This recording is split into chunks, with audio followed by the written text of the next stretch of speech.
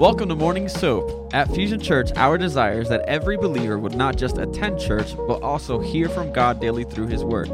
As we read the Bible, we begin to see how God responds to things. Doing daily devotions repatterns the way we think, transforms the spirit of our mind, and helps us become more like Jesus. Join us here, Monday through Friday, as various pastors and leaders at Fusion Church share devotion and teaching through that day's soap scripture. Download the current soap reading plan at fusionchurch.cc/soap. Good morning, everybody. Good to see you folks today, and that we can join together, joke around a little bit, but seriously get into the Word of God. I think the Bible has a way, as we read it, to transform us, not just getting data in our brains, but meeting the Lord in the Scriptures. So why don't we take a minute? Let's stretch just a bit to loosen up the body, and you can lift your hands and worship. You can do both, whatever you need to do to tune in.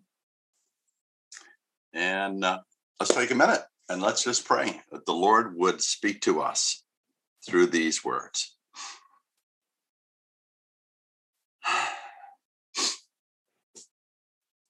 Lord, we want to thank you for this day, for a brand new day, for the gift of this day. And we know, Lord, there's no better way to start it than with you and with brothers and sisters. Father, we just thank you for your word.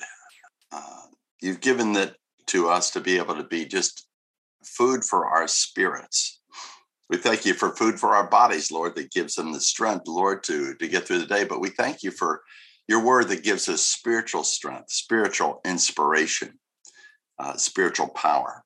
So I pray, Holy Spirit, that as we would read these words, as we talk about them, that you would breathe upon them, make them alive to us. I pray you would underline to each of us the specific point or points that you want us to apply in our lives. So, Lord, we thank you ahead of time for speaking and touching us. And it's in your name we pray, Jesus. Amen. Amen. Okay. We are in John chapter 13, and I'm going to read 1 to 17. Now, before the feast of the Passover, Jesus, knowing that his hour had come, and that he should depart out of the world to the Father, having loved his own who were in the world, he loved them to the end. And during supper, the devil, having already put into the heart of Judas Iscariot, the son of Simon, to betray him, Jesus, knowing that the Father had given all things into his hands, and that he had come forth from God, and was going back to God, rose from supper, and laid aside his garments, and taking a towel, he girded himself about. Then he poured water into the basin, and began to wash the disciples' feet, to wipe them with the towel with which he was girded. And so he came to Simon Peter, and he said to him, Lord, do you wash my feet? Jesus answered and said to Peter, what I do, you do not realize now, but you shall understand hereafter. Peter said to Jesus, never shall you wash my feet. Jesus answered him, if I do not wash you, then you have no part with me. And Simon Peter said to Jesus, Lord, not only my feet, but also my hands and my head. Jesus said to Peter, he who is bathed needs only to wash his feet, but is thoroughly clean. And you are clean, but not all of you. For he knew the one who was betraying him. And for this reason, he said, not all of you are clean. And so when he had washed their feet and taken his garments and reclined at the table again, he said to them, do you know what I've done to you? You call me teacher and Lord? You're right, for so I am. If I then, the Lord and the teacher, wash your feet, you also ought to wash one another's feet. For I gave you an example that you should do as I did to you. Truly, truly, I say to you, a slave is not greater than his master. Neither is the one who is sent greater than the one who sent him. If you know these things, you are blessed if you do them. Amen. Okay. Let's jump in here. So as I'm looking at John 13, there's basically 4 points that really come across to me. One is the love of Jesus for people. 2, the temptations that the devil throws at us. 3, the importance of service. And 4, also the importance of obedience. So those are the 4 points we're going to look at. And let's just look right in the beginning here about the love of Jesus. If you look at 13:1, now before the feast of the Passover. So we know the Passover is an Old Testament feast. The Jews were in Egypt, and there they were being persecuted. God was going to deliver them out of Egypt, but before he did, he told them basically to gather in their homes, to eat a meal together, and take the blood and put it over their door stop at the top and on both sides. And it symbolizes that they were God's people, ultimately symbolizing the blood of Jesus that was going to be shed for the sins of the world. But for the Jews, it was for them. And because of that, when the angel of death went over Egypt, he passed over the Jewish homes because of the blood, because of their heart out of this world to the Father, having, and here it is, having loved his own who were in the world, he loved them to the end. So it's all about love. Jesus was love personified, literally. He is the loving God in human flesh. And as we see Jesus, as we listen to his words, as we see his actions, we're literally seeing the invisible Father expressing his love for mankind. And as we see Jesus, we see a man that is filled with love. If we study the Gospels, he was a loving, good shepherd, and he guided the sheep. He guided his disciples through the 3 years that he was with them. Not only did he guide them, but he taught them. He taught them how to pray to the Father in heaven. He taught them how to pray for the sick. I believe he taught them how to share their faith with others. But not only did he teach them about prayer, the Bible's clear that he prayed in love for the disciples. And one illustration was when Satan was coming to tempt Peter and to sift him like wheat. Jesus knew that.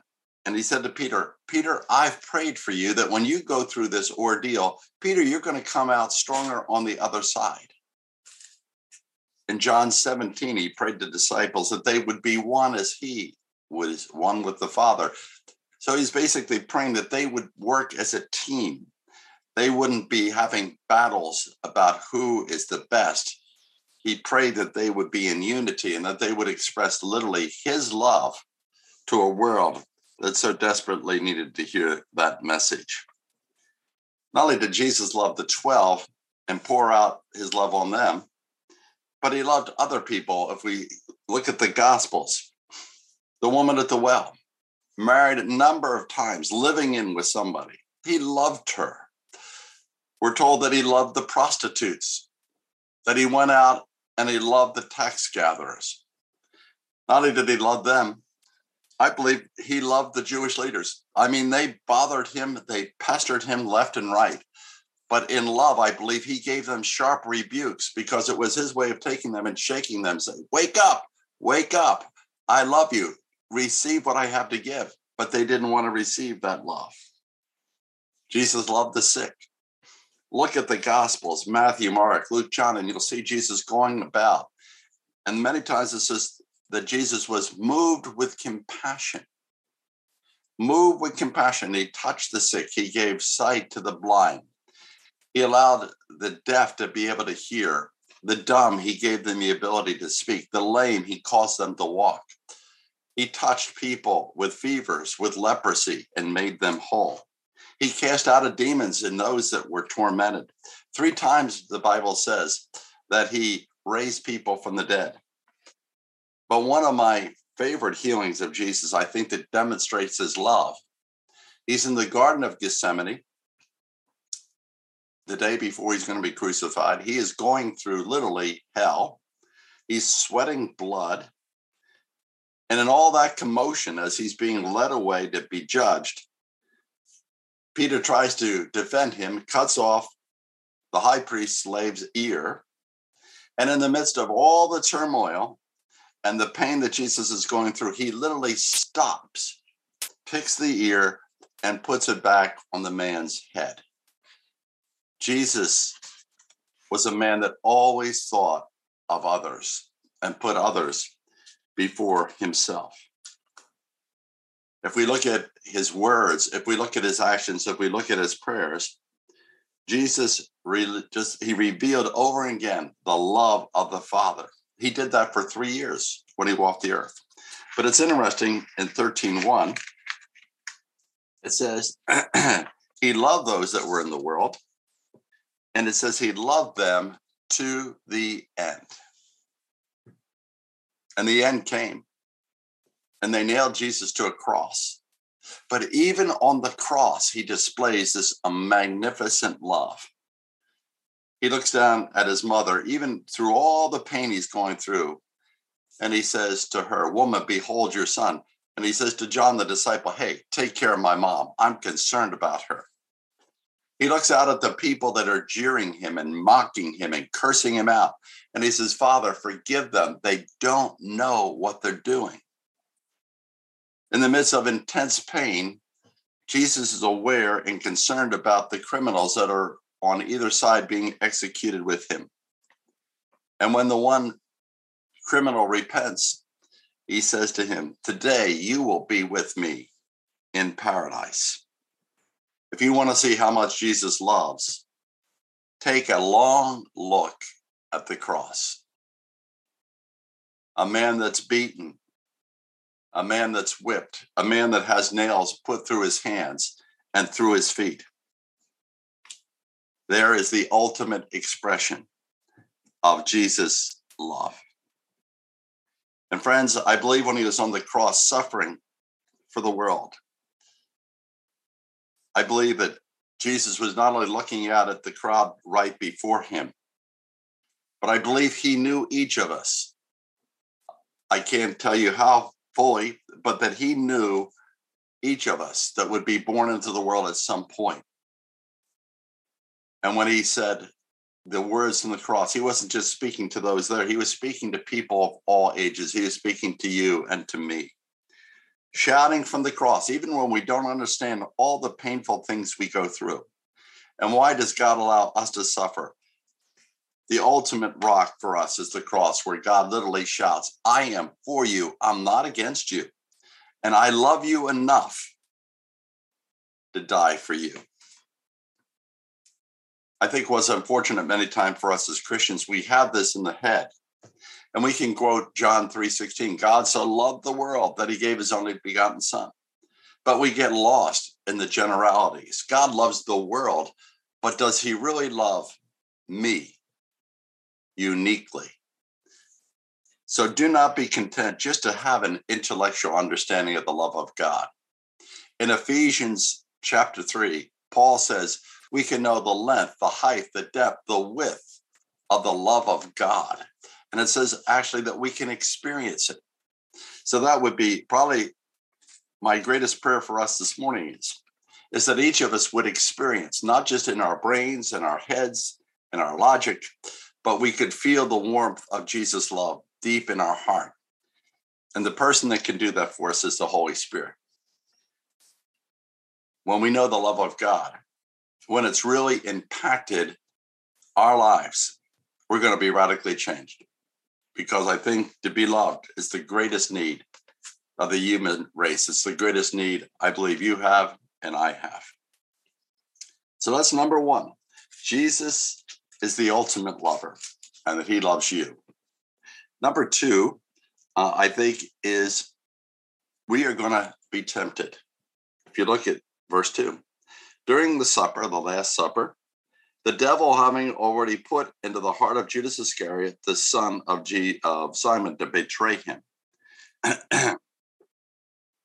Friends, we have an enemy. In John 10:10, it says, referring to Satan, he says, the thief comes only to steal, kill, and destroy. The thief comes only to steal, to kill, and destroy. That is his job description. He wants to knock us out. And we see here that he was trying to tempt Judas to betray Jesus, and he succeeded. But not only does Satan try to tempt Judas, he also tempted Jesus. If you remember, right before or after the baptism, Jesus is led into the wilderness, and Satan tempts him. So nobody's exempt. Everybody on the screen, you can be sure, you can count on it. Satan will try to trip you up. He'll try to get you off course. He'll try to steal the blessings that God has from you. Absolutely, he will. But the Bible is very clear. It says this in 2 Corinthians chapter 2 and verse 11, that Satan would not take advantage of us, it says, for we are not ignorant of his schemes. Paul says, know there's an enemy and be aware of his schemes. Know how he's trying to get you down and trip you up. I think we need to realize the primary attack of the evil one on us is by injecting thoughts in our minds. They could be lustful thoughts, jealous thoughts, envious thoughts, greed, anger, revenge. All these thoughts, we need to monitor them very carefully, because if we don't monitor our thoughts, they're going to affect our emotions, and our emotions are going to affect our actions. Very, very important that we watch these. In fact, Paul says in 2 Corinthians chapter 10, verse 5, we're taking every thought captive to the obedience of Christ. Take every thought captive. In other words, I think it would be good to pray, Lord, I just pray that you would align my mind to the word of God. So if there's anything that goes in my mind that's not of you, just ring a bell. Somebody made a great illustration. I forget where I read it, but you're going down a road and you get off the road. In certain roads, there's this rumble strip. You can hear it. You're going up and you go, you know you're off the main track.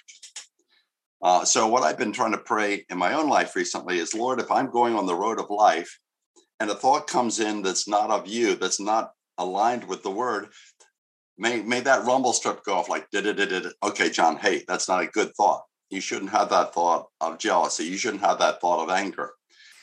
The Bible says, take every thought captive.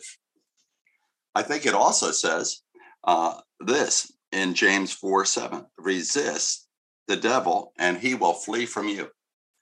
So not only are we to take the thought captive, the negative, and I don't want it, but I think it would be even more powerful to turn the negative into a positive. When Jesus was being tempted in the wilderness, Satan comes, beats him 3 times. Every time, how did Jesus win the battle? He said, it is written, and he quoted the scripture.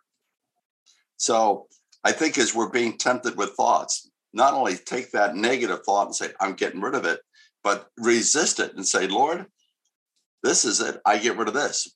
But it's written. And you can do the positive verse after that. Fear comes at you. I'm taking that thought captive. It's not of you. And then it is written, Lord, you basically said that we can believe in you and we do not have to fear. The Lord is my shepherd. I shall not want. So just know, folks, you're in a battle. Jesus has already won the battle. Our job is to trust him and he'll get us through. Okay. Number 1, Jesus loves us passionately. He loves us individually. He delights in us. Number 2, we're in a battle. And number 3, the importance of service. The importance of service. If you look at, I'm just going to read it here. Luke 22.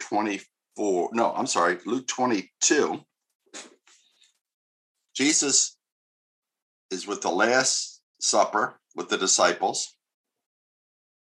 He talks about his blood his body being broken. Then he says, somebody's going to betray me. And it's interesting. I believe after that, this took place. Luke 22:23. The disciples began to discuss among themselves which one of them it might be who's going to do this thing. And there arose also a dispute among the disciples as to which one of them was regarded to be the greatest. And listen to what Jesus said. The kings of the Gentiles lord it over them. Those who have authority over them are called benefactors. But not so with you. But let him who is the greatest among you become as the youngest, and the leader as the servant. For who is greater, the one who reclines at the table or the one who serves? Is it not the one who reclines at the table? But I am among you as the one who serves. And I believe at that point, after he made that teaching, I'm among you as the one who serves, then I think that's where we go into John 13, verse 4. He gave the teaching. Now he's going to illustrate it. Verse 4. Jesus arose from supper. He laid aside his garments. Taking a towel, he girded himself about. Then he poured water into the basin and he began to wash the disciples' feet and to wipe them with the towel with which he was girded. I'm not going to get into the little discussion here with Peter, but if you follow that through on verse 12, after he washes the feet, this is what happens.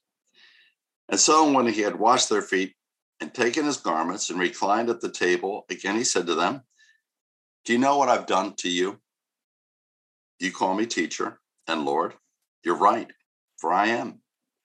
If I then, the Lord and the teacher, wash your feet, you also ought to wash one another's feet. What a picture. When the Jews traveled back in those days, they didn't have nice fancy shoes like we do that were closed in. They walked with sandals. And as they walked over a period of time, the sand and the grit and all that would be accumulated around their feet. So their feet would have been really grimy. They would have been dirty. And the important thing is when they would come inside a house, that they would have water and they would get their feet washed, in a sense, to clean off the grime, kind of, you might say, to be refreshed. And it was the responsibility of the servant to do that for the people that came in. So when they were getting ready in the upper room for the Last Supper, one of the disciples should have said, okay, hey, guess what? Somebody has to wash the feet. I'll do it. I volunteer. Not one of the 11 or the 12, because Judas would have been present at that point in the beginning. Not one of them humbled themselves. They wouldn't. Not one. And I could see like them looking around. Okay, who's going to do this? None of them do it. And Jesus says, okay, if none of you folks are going to humble yourself, okay, guess what? Then I'm going to wash your feet. And then that blew Peter away, because Peter said, hey, no way. You're the Lord. You're the master. I'm the servant. No way you're going to wash my feet. And Jesus says, no, nobody's done it before. Okay, I'm going to do that. So he's setting this amazing example of service. So what I think is so important is what we see here in verse 15.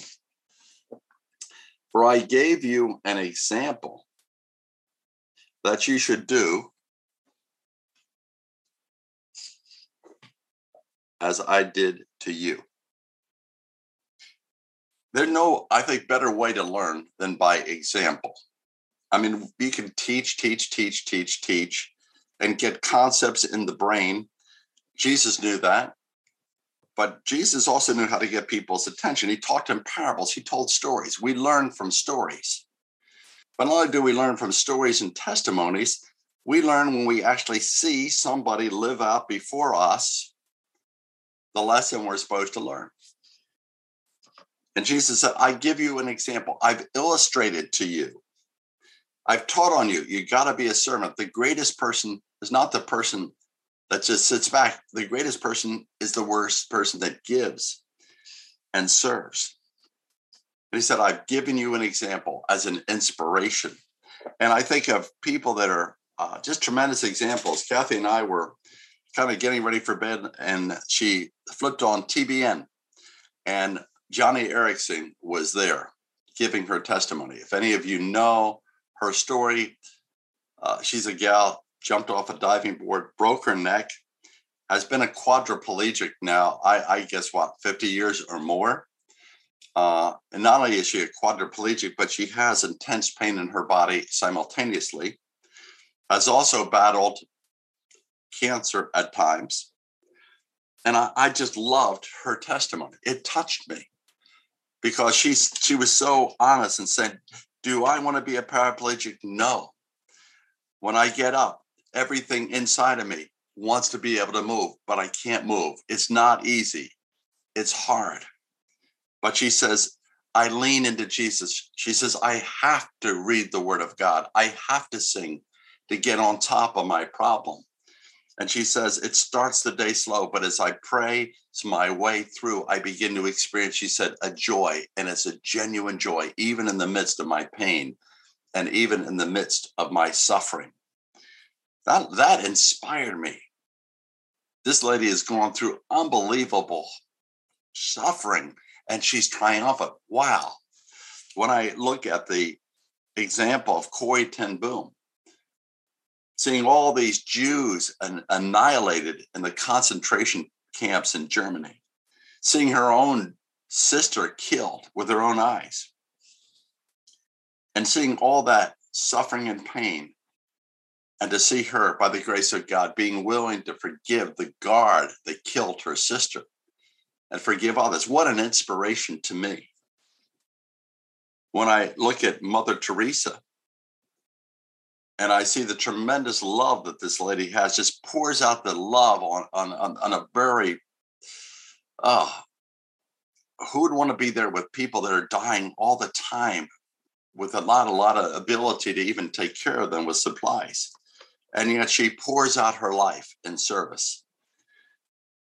Jesus gives examples to us, these other two. And folks, that is a call for you and I. We are to be an example. Jesus is not walking in a human body today.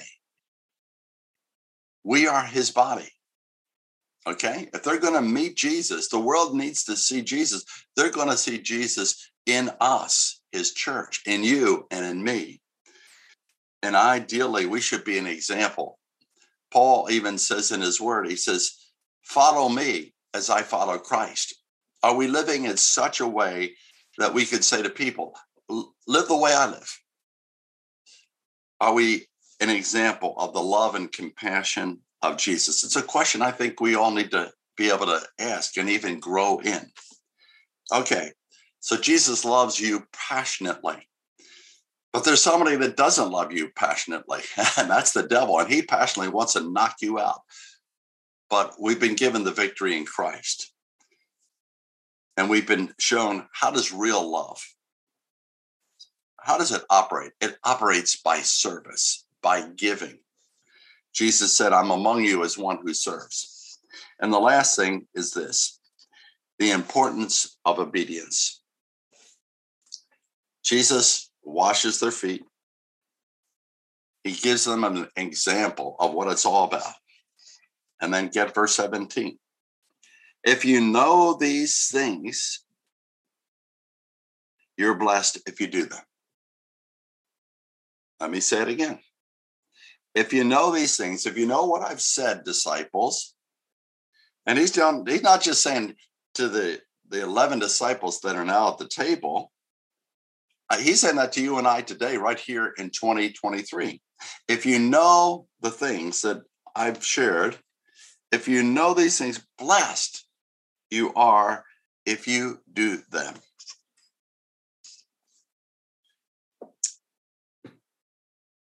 James 1:23 says this, prove yourselves doers of the word and not merely hearers who delude themselves. Prove yourself doers. Underline the word, doers of the word, not merely hearers who delude themselves. Friends, I can't tell you how important it is to do the word. It's not enough just to hear it. So when we do these soaps in the morning, it's not enough to say, well, that was nice. Okay, check. We did John 13, 1 to 17. Let me move on with my day. So what are the application points here? If we're a doer today, then we're going to try to, by the grace of God, be a loving, serving person. If we're a doer, we're going to begin to be attentive that Satan's trying to knock us out, and we're going to make sure we're going to watch what's going in our minds. And not enough in the subs just to hear them. We need to apply them. Same holds true with our Connect groups. We go to the Connect groups and we can get more data and more data and more data and more knowledge and more books and more. But are we applying what we learn in the Connect groups?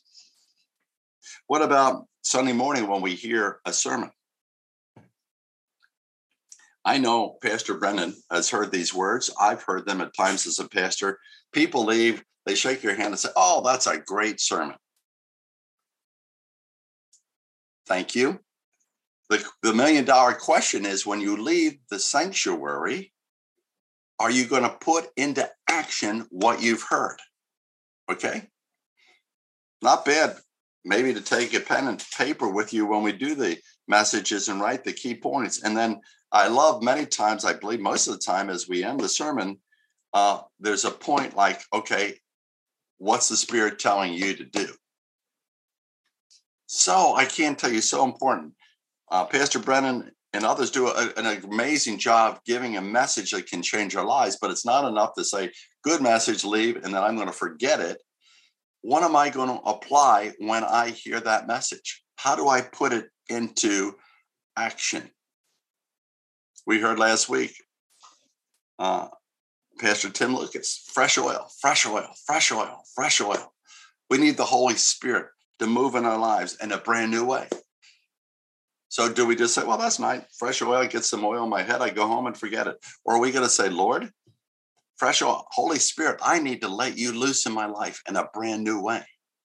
Holy Spirit, have an absolute freedom to do whatever you want with me.